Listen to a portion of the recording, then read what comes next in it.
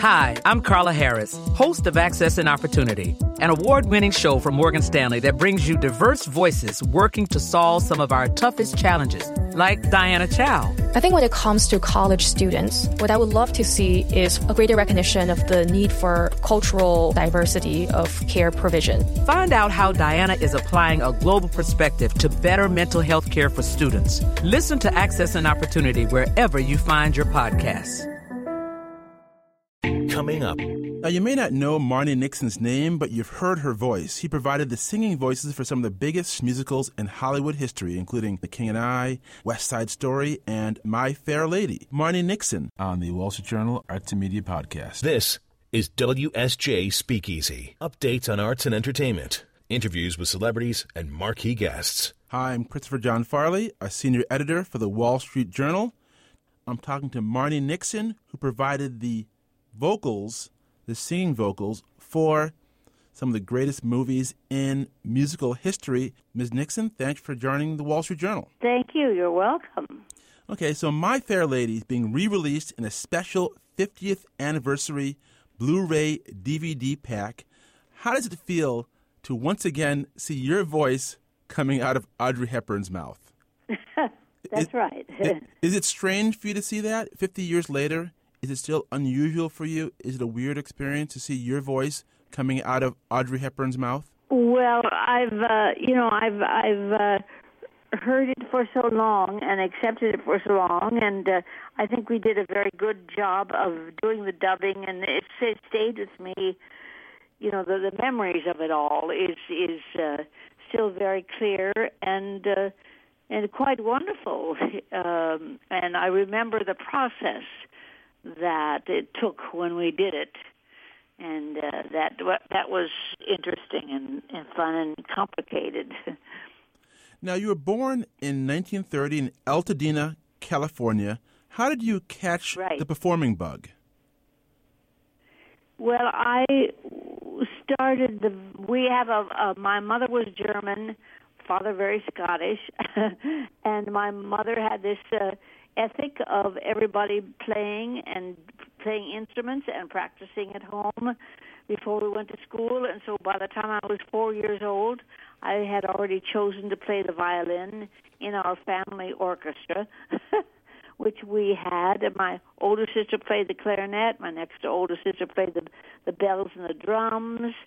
And my mother sometimes played the piano.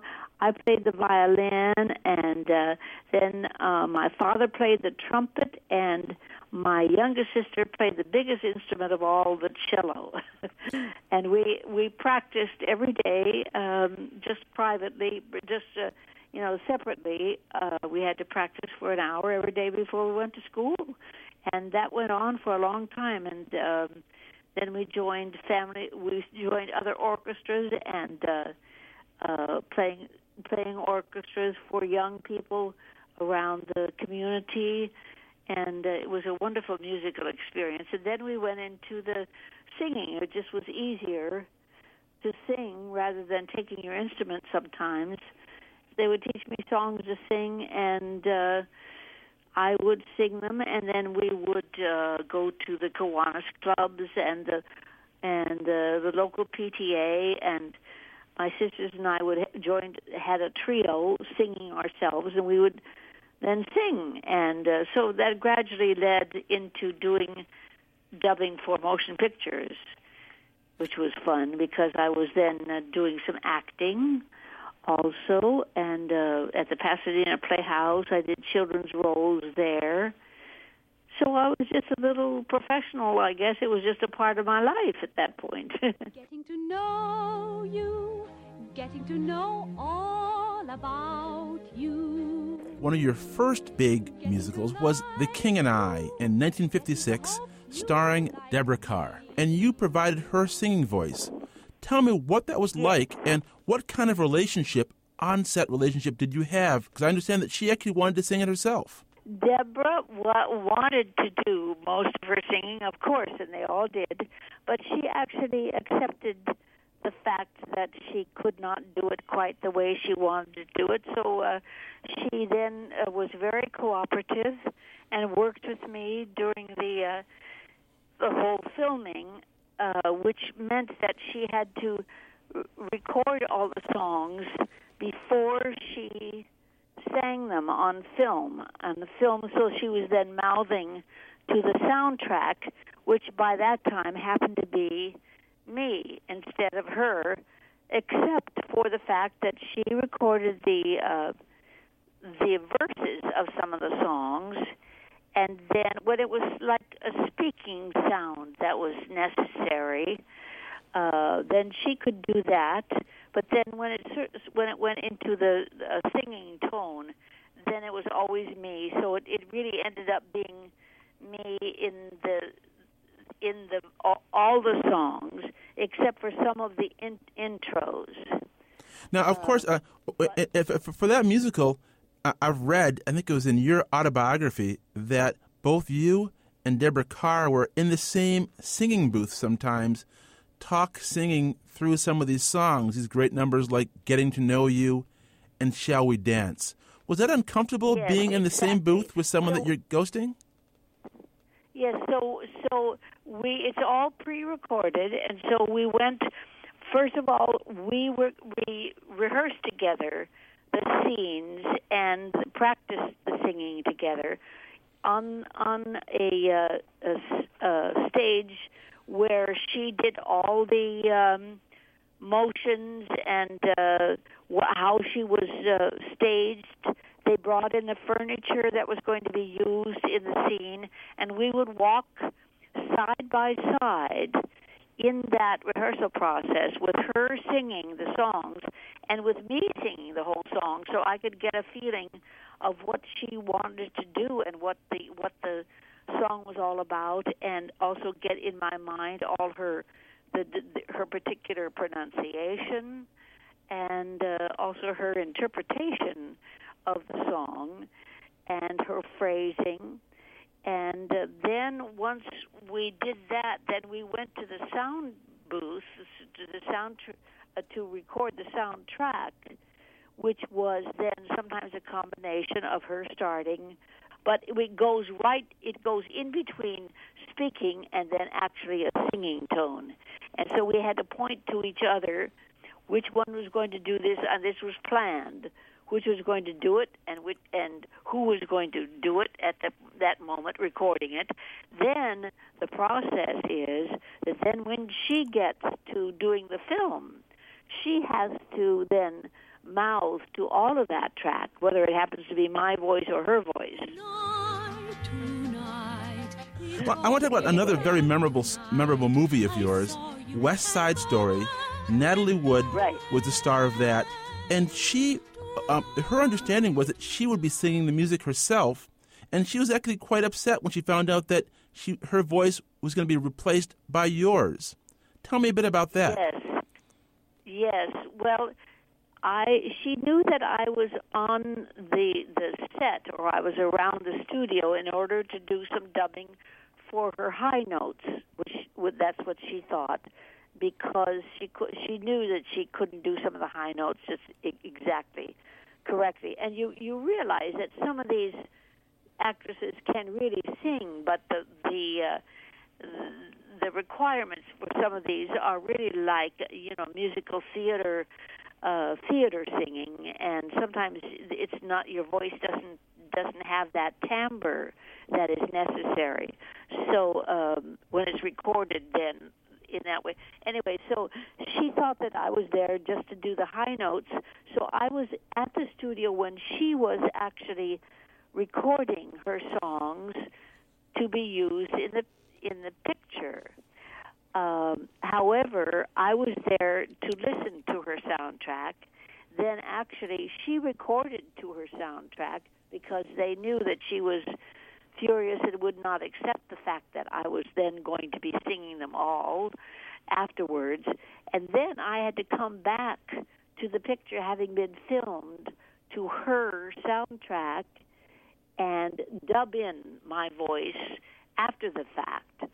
So there I was watching the film then and laying my voice into the movie, which is not really what the process should be. That's just like overdubbing.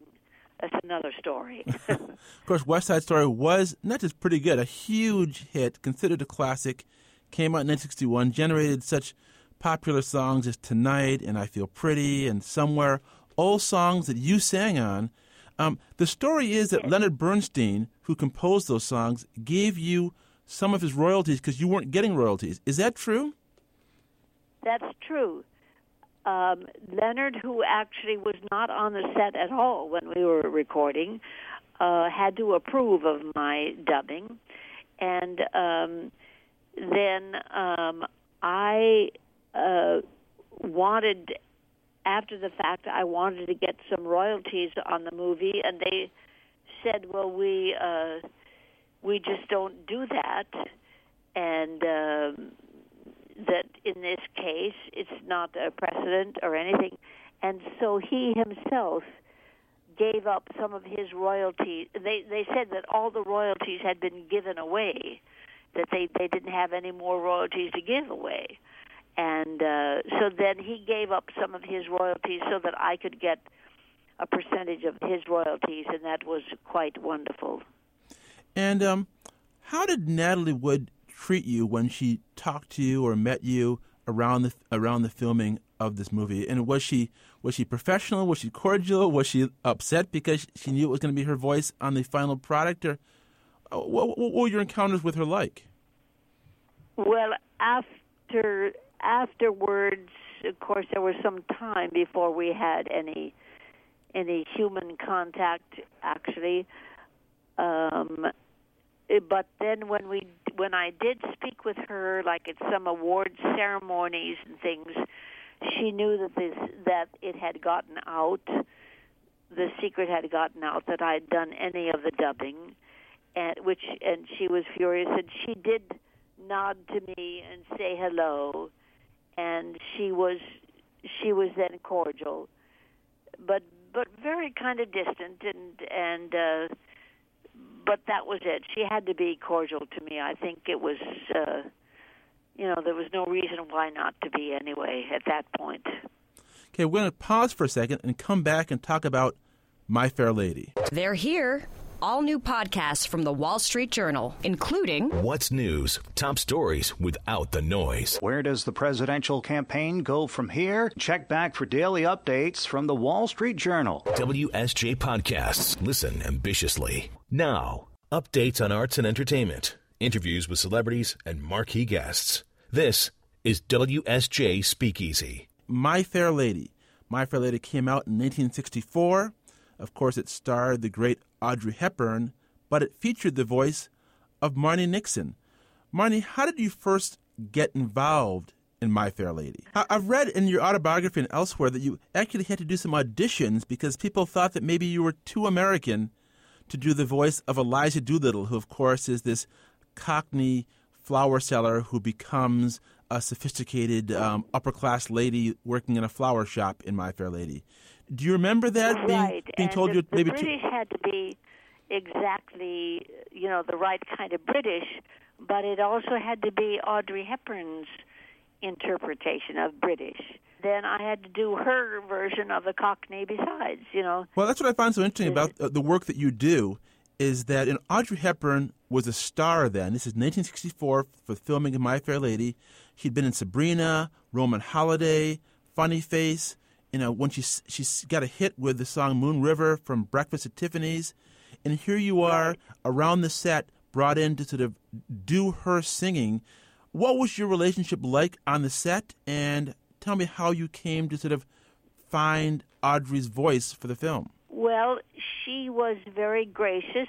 Once she learned that I was going to be doing some of the dubbing, it wasn't sure how much at that point. I would be picked up every morning and in her limousine with her in the back seat, also in the limousine, and we would visit on the way to the studio.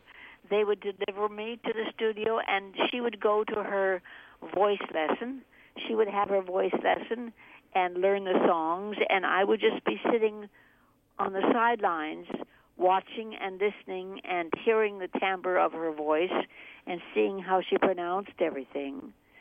And so I got very acquainted with her voice by that time. I've read that you and Audrey came to be quite close during the filming of My Fair Lady. You talked about your families. She talked about the birth of one of her children with you.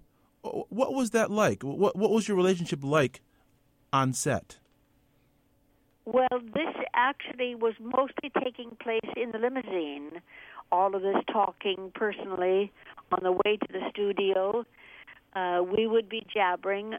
Sometimes at an off moment we would talk about that, but mostly the background and acquiring getting to be friendly was done in those social moments where we could just be off guard and talk like human beings. And I was always impressed with her, and she wanted to know about my children, and I wanted to know about hers. And being females, you talk about your children, especially at that age when they're very young.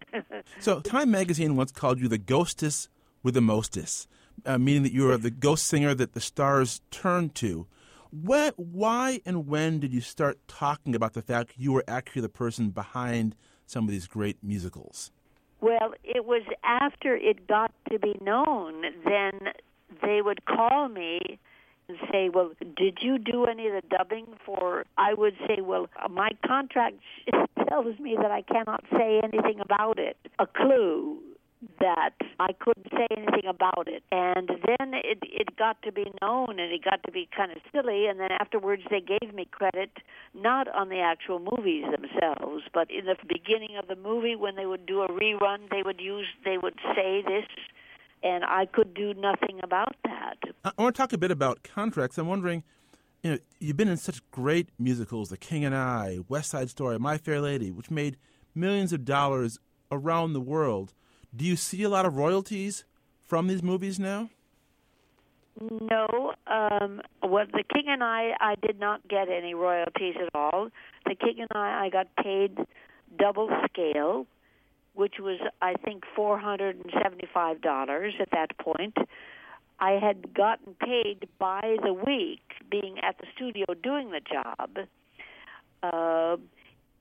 But in a kind of a usual way, not too much.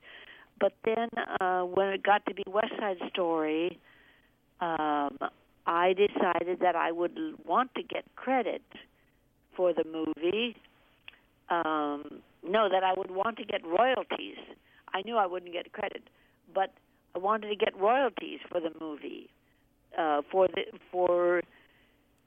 the amount of songs that I dubbed, blah, blah, blah. The union said, well, if you've signed that you get no credit, you get no credit. But the union then said that I would get a certain amount for the certain amount of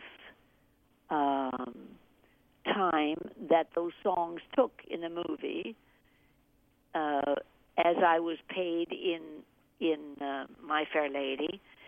But I said that I wanted to get royalties besides, and so I stuck to my guns, and then I said that if they didn't give me royalties, that I was going to demand that they remove every part of my voice from the dubbing of the movie. This is West Side Story. Wasn't legal, and that was West Side Story. Huh. And I was scared to death because I thought maybe they would do that because nobody had ever done that before. And that's when Leonard Bernstein stepped up to the plate and said, I will give her a part of my royalties on the payment for this movie. And so that set a precedent that I got then that amount of royalties for any movie that I dubbed after that, and which then I got in My Fair Lady right from the beginning, even though I wasn't getting credit for that either. So, now, finally, does that make sense? It certainly does. If people do want to see you on screen, you played Sister Sophia in The Sound of Music in 1965, and, of course, you sang on some of the songs, including How Do You Solve a Problem Like Maria? What was it like Right. finally being in front of the camera, letting people finally see the woman behind the voice that they'd heard so many times in all these other great musicals? Well, that was fun, but you realize that as a child I had been doing a lot of motion picture things, so it wasn't like that big a thing, except that it was a musical, and that, you know, now it was an adult doing an adult movie in a musical. That was right up my alley at that point. It was a fantastic experience. Finally, with My Fair Lady having its 50th anniversary edition coming out on Blu-ray and DVD combo pack, why do you think this musical has had such an enduring legacy? Why are people still talking about this musical, still reissuing restored versions, still wanting to know more about My Fair Lady 50 years after its release? Well, My Fair Lady is one of the great, great stories. I mean, going back to the original story,